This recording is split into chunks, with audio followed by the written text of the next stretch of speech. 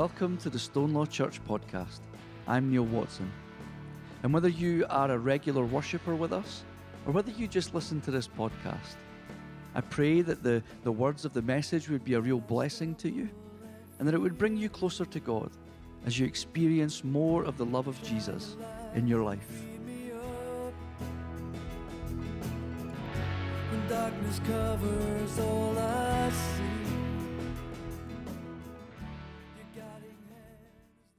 So as we open up our passage, we see Jesus has moved from his wilderness testing into his ministry and is clearly flourishing in that ministry as we read that he's been filled with the power of the Spirit. Reports are spreading about what he has said and what he has done, and it's all over that particular part of Israel around Galilee. But the flourishing seems to come to a standstill as he enters into his hometown of Nazareth, or as Luke says, where he had been brought up. So, synagogues, we find him at the meeting place for a number of people in that area. So as he comes into the synagogue, which were the equivalent of our churches, they came around because of the exile, and when the Jewish people were taken away off to Babylon and they weren't able to get to Jerusalem to the temple, so they created synagogues to allow them to worship and gather, to hear that word being preached and to spend time in fellowship with one another. And it's obviously an important part of Jesus' life, because we read in verse 16 that it was his custom to go to synagogue. And the thing is, and this is just an aside, when people say that you don't need to go to church to be a Christian, it really bothers me, disappoints me. Because quite clearly you can have a relationship with Jesus by being an individual and reading the words of Scripture. I believe that God is able to speak to people through his Spirit and the Word of God, and also reading other books and maybe watching things online. I believe that you can feed yourself doing that stuff, but if you aren't part of a church community, then you miss out on so much. That fellowship aspect, just the sense of community. It's one of the reasons why we struggled so much when we weren't able to gather.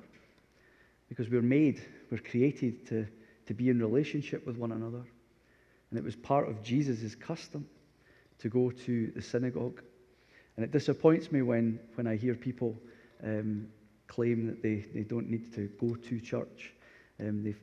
Sure, this building, as magnificent as it is just bricks and cement with a roof on it that thankfully no longer leaks. And that's true, but church with a capital C is so much more than just a building.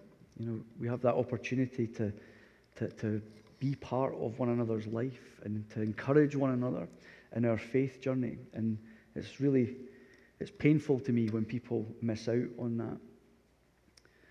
And obviously it was a part of faith that Jesus just refused flat out to give up on. It was, as Luke says, his custom to gather in synagogue with others.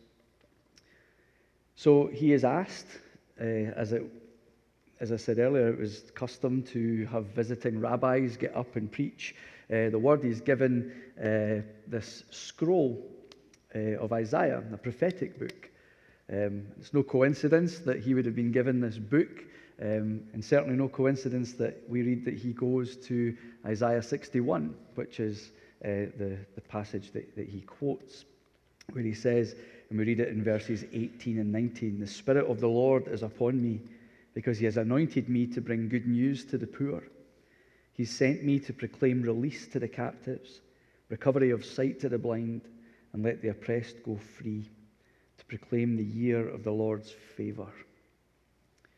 And the people, we read, are amazed at Jesus' preaching as he preaches from Isaiah, which is this messianic prophecy. And this promised Messiah would come to restore the world and secure the people's salvation and all of the things that go with that. So at first we read that they're amazed that Jesus speaks so well, but something changes pretty quickly. We know that Jesus doesn't seem to match the expectation that they had as he entered into his hometown. They obviously had high expectations of the local boy coming back to Nazareth. Now the thing is, the people who had originally heard Isaiah's prophecy many, many years before this day in Nazareth, they had expectations too. And their expectation would be that they would return to a utopia in Jerusalem when they got back from Babylon, that the Messiah would create a utopia for them. But clearly, that's not what's happened.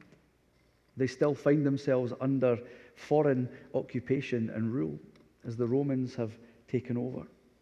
So clearly, the only conclusion that we can come to is that when Isaiah was writing this prophecy, that it wasn't for that time, but the Messiah was with them now. As Jesus says in verse 21, "Today this scripture has been fulfilled in your hearing." The Messiah is in their midst, there in Nazareth. And while they were amazed at how well he spoke, they weren't too keen on what he had to say or what he didn't do. Jesus had come to restore the whole world, not just a small pocket of it. The Messiah was to come and to save the world. This offer of salvation was for everyone, not just a small group of people. But that's not what they wanted to hear. They wanted to hear that they were special and to hang with everyone else. They wanted restored. And forget the Gentiles with their crazy ways and their worshipping pagan gods. How do they deserve salvation? We should be the ones that receive that. They were God's chosen people. And their amazement moves to anger pretty quickly. It's amazing. He doesn't perform the party tricks that they'd heard he'd been doing in Capernaum and various other places around Galilee. And it's amazing that they don't seem to pick up on the irony of what Jesus had just said to them as he spoke those words and preached on them from Isaiah 61. Jesus says that he comes to bring good news to the poor. Now, that is undoubtedly those who find themselves materially poor, but equally, it is those who find themselves spiritually poor. And that can happen for a number of reasons, where our well just goes a bit dry. But Jesus has come to preach good news into those situations. He says he came to proclaim release to the captives. Again, that may well be those that are finding themselves physically captive. And we know that there are so many people in our world that are persecuted and thrown in prisons for their faith. We've been made aware of that through a number of amazing charities that look to try and combat this. But equally, again, there's that spiritual dimension, like I said last week, that it's not just all physical, there is a spiritual aspect to it. And it's those who find themselves captive to the lies of the enemy. Jesus has come to preach good news into that situation and to release people from it. And finally, he says he's here to restore sight to the blind.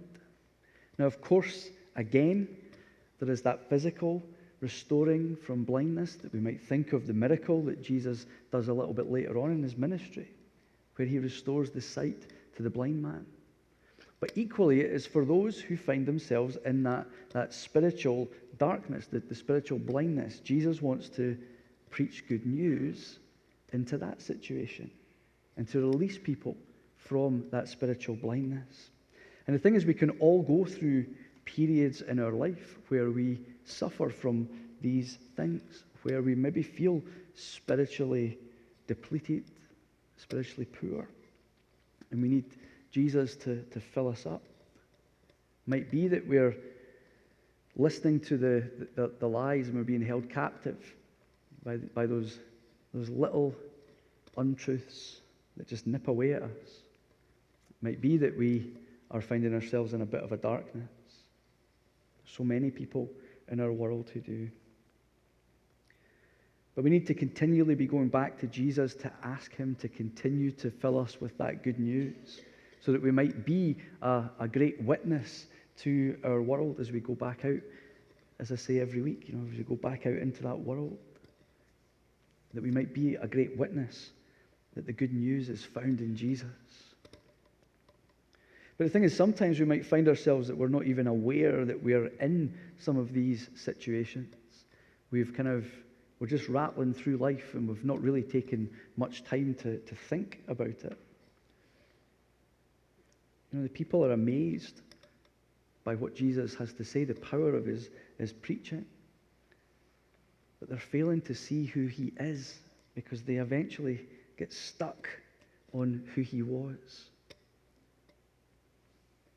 The fact that they've been challenged, they almost become childlike, as we read in verse 22, where it says, "Is not this Joseph's son?" Have we just fallen for these fantastic stories that we've heard of the things that he's done? Is that not Joseph's boy? Have we been taken in here? What's going on? Jesus preaches this amazing messianic prophecy and says it's been fulfilled in their presence that very day. Yet they fail to see it. Is that Joseph's laddie? And of course, we might fall into patterns, just as these people did, of not recognizing the power of Jesus in people's lives. People that we know. We might fall into that pattern of failing to recognize just how powerful God is and how powerfully God is moving in the lives of those that are in our life. People that we know. I've spoken about it before that Scottish people were very, very good at sort of dragging people down. The tall poppy syndrome, we like to cut them off under that sort of false thing of we need to make sure that people stay humble. We need to keep them humble. But, or as my gran used to always say, never forget where you're from. I'll never forget where I'm from. That doesn't give people the right to chop you off at the knees.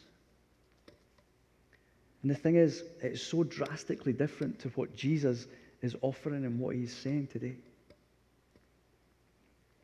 But Jesus offers us the opportunity where he comes and he meets us where we are. But he never leaves us there. And he takes us much further than any of us could ever possibly imagine. Doesn't look to do the chopping off at the knees that we seem to be so good at. Maybe there's other countries that do it too, but I can only speak from my own situation, and we're quite good at it, and we need to get better at not doing it and focusing on the way that Jesus does stuff. And while all that can be true, we can also find ourselves in situations just as Jesus did, where we become the target for that stuff. And that's hard, and it's difficult. We are transformed, and we're being transformed every day of our lives through our relationship with Jesus. Yet, it may have happened in a dramatic way. We hear these testimonies of Jesus working in someone's life, and it's like almost immediate, where they were one person one day and become a completely new person the next again day. And these are amazing testimonies. And we praise God for them. But more often than not, this transformation is happening over a long period of time. It's little subtle things where we experience things and we experience more of God and we start to change as time goes on. Not everybody has the dramatic conversion. We're not all like Paul. But it's more likely to be happening over a period of time where we're transformed and being transformed each and every day. But the thing is, people may well fail to see the person we are today because they are so tied to the person that we were. Just the way that the crowd were in Nazareth. They failed to see Jesus for who he was because they were so tied to that little boy that would have been running around in the carpentry shop with Joseph. But the thing is, it's not only will they fail to see it, they may react in negative ways to us. Might look to try and pull us back, throw accusations at us. And it might be negative comments from people that we don't necessarily know all that well, and they may not know us all that well. And we're able to kind of just dust it off a bit and say, well, they don't really know me. And depending on your character, the way that you are as a person, that might be easier than it might be for others. Some people take things really strongly to heart, and it's difficult to just dust it off and move on. Others are a little bit better at doing that. But it definitely becomes far more difficult when we are being, purposefully rejected for the person that we are today by people that are close to us. Our friends, our family. It's incredibly difficult. The thing is, we all have a past, we all have a story, a testimony. And it hurts when people fail to see the changes that have happened in our life. That we're not the same person that we were, a year ago, or 5 years ago, or 10 years ago. It's difficult to accept that when they fail to see it. We're constantly being transformed. And it hurts when people don't recognize it. I can only imagine what it must have felt like for Jesus as he comes to his own people, as Luke says, where he'd been brought up. And for the reaction to be the one that I don't think he would have been surprised, but it would have hurt. He was the Messiah and they are failing to see it. They can't appreciate him for who he is because he's just Joseph's boy. Not Emmanuel, not God with us. They see him as Joseph's boy. But they not only fail to see it, they get mad. Very mad. Not just dismissive of him, they're driven to severe anger. Or as it says in verse 28, filled with rage. They're filled with rage. And then continuing on in verse 29, where it says, they got up, drove him out of the town, and led him to the brow of the hill on which their town was built, so that they might hurl him off the cliff. It seems to have escalated very, very quickly from being amazed to this, ready to throw him off a cliff. I'm immediately reminded of the run-up to Easter and on Palm Sunday, where we have the cries of Hosanna. And then just 3 days later, the shouts are crucify him. This is not something that will be the first and last for Jesus. This happens throughout his ministry, where people are amazed and then they get angry because they don't like what he has to say. But it's amazing how things can escalate so quickly. Jesus has reminded them and points out to them that God's original plan was to transform the whole world, that all nations would be joined together. They don't understand this, and they don't understand that this is exactly what's meant to be happening. He goes, let's go back to verse 23 where Jesus says, he said to them, "Doubtless you will quote to me this proverb, 'Doctor, cure yourself.' And you will say, 'Do you hear also in your hometown the things that we have heard you did at Capernaum?'" All of that stuff that you've been doing, Jesus, all of the stuff that we've heard about, why aren't you doing it here? And then Jesus continues on and he says that this is just what happens. A prophet is never accepted in their hometown. Then he gives them examples. First, he goes to Elijah, and he says that in Elijah's time, when he was called, there were many widows in Israel. The sky was shut for 3.5 years, and they were suffering from drought and famine. He then continues on, where he says, what about Elisha? There were also many lepers in Israel in the time of prophet Elisha. None of them were cleansed. Elijah goes to a widow in Sidon, and Elisha is able to heal and cleanse Naaman the Syrian. Jesus is using these two heavyweight prophets as examples of even they were rejected by their own, but God was using them to do amazing things in other parts of the world and with people from other parts of the world. That it's bigger than just this small town, that it's far bigger than that. He's challenged them. He's challenged them because they have their own thoughts of what God should be doing,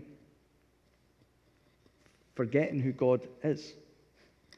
They don't have the right to tell God what he should be doing.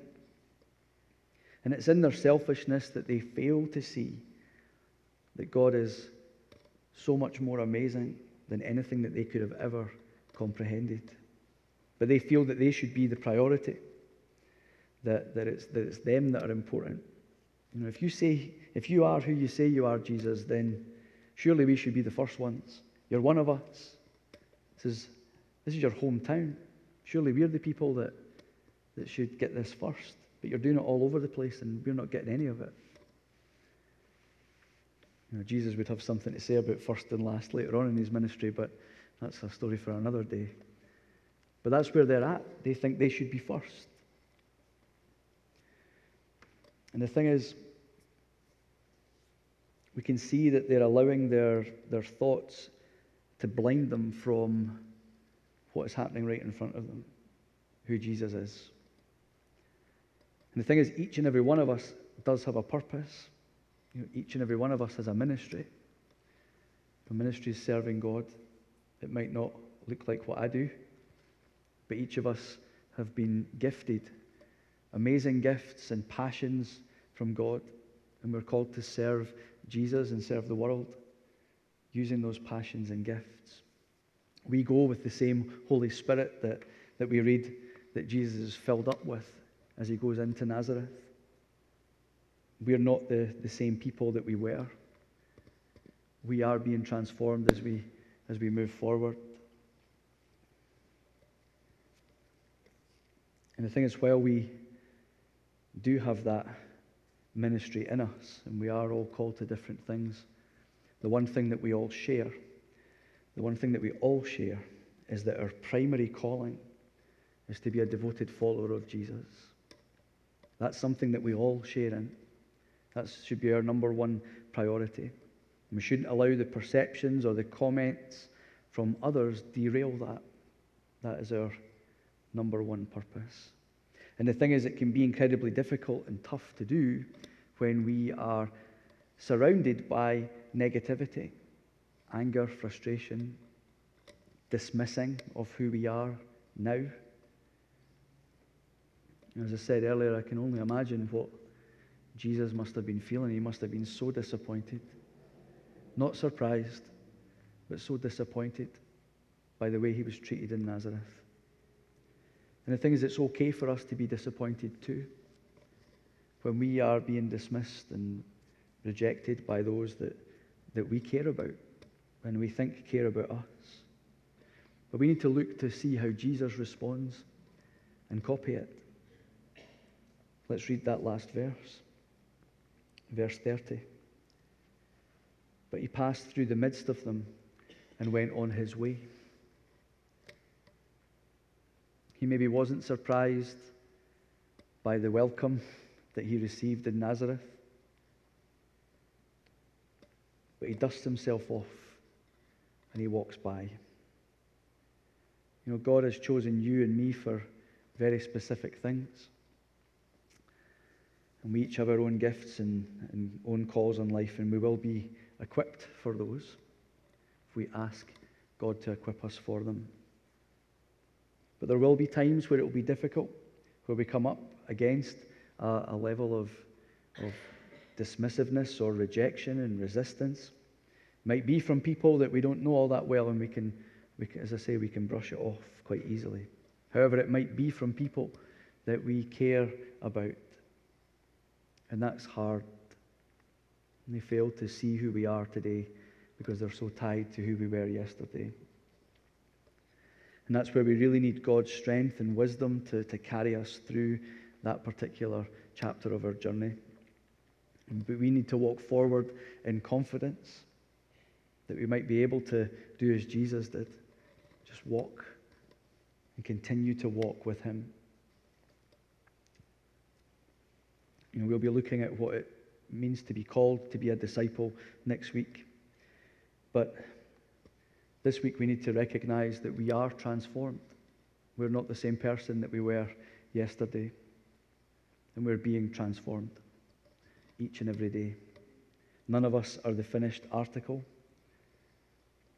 And we shouldn't allow others' perceptions or comments dictate to us who we are. They may be looking to pull us back, but God is for us. And God will give us the strength we need to continue that walk that we have with Jesus, even when we are being rejected by our own. So shall we pray? Let's pray.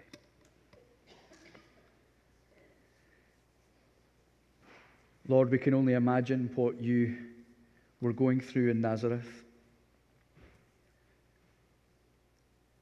Once being accepted and the people being amazed, to very quickly people being angry with you. Lord, we thank you for your challenges, for the opportunities to grow through those challenges. Help us to reject the opportunity to be part of the crowd. Help us to accept them for what they are, a molding, as you seek to transform us to be more like you each day. And Lord, we pray that you would allow us to forgive others that have spoken that negativity into our lives. Help us to forgive and to give that back.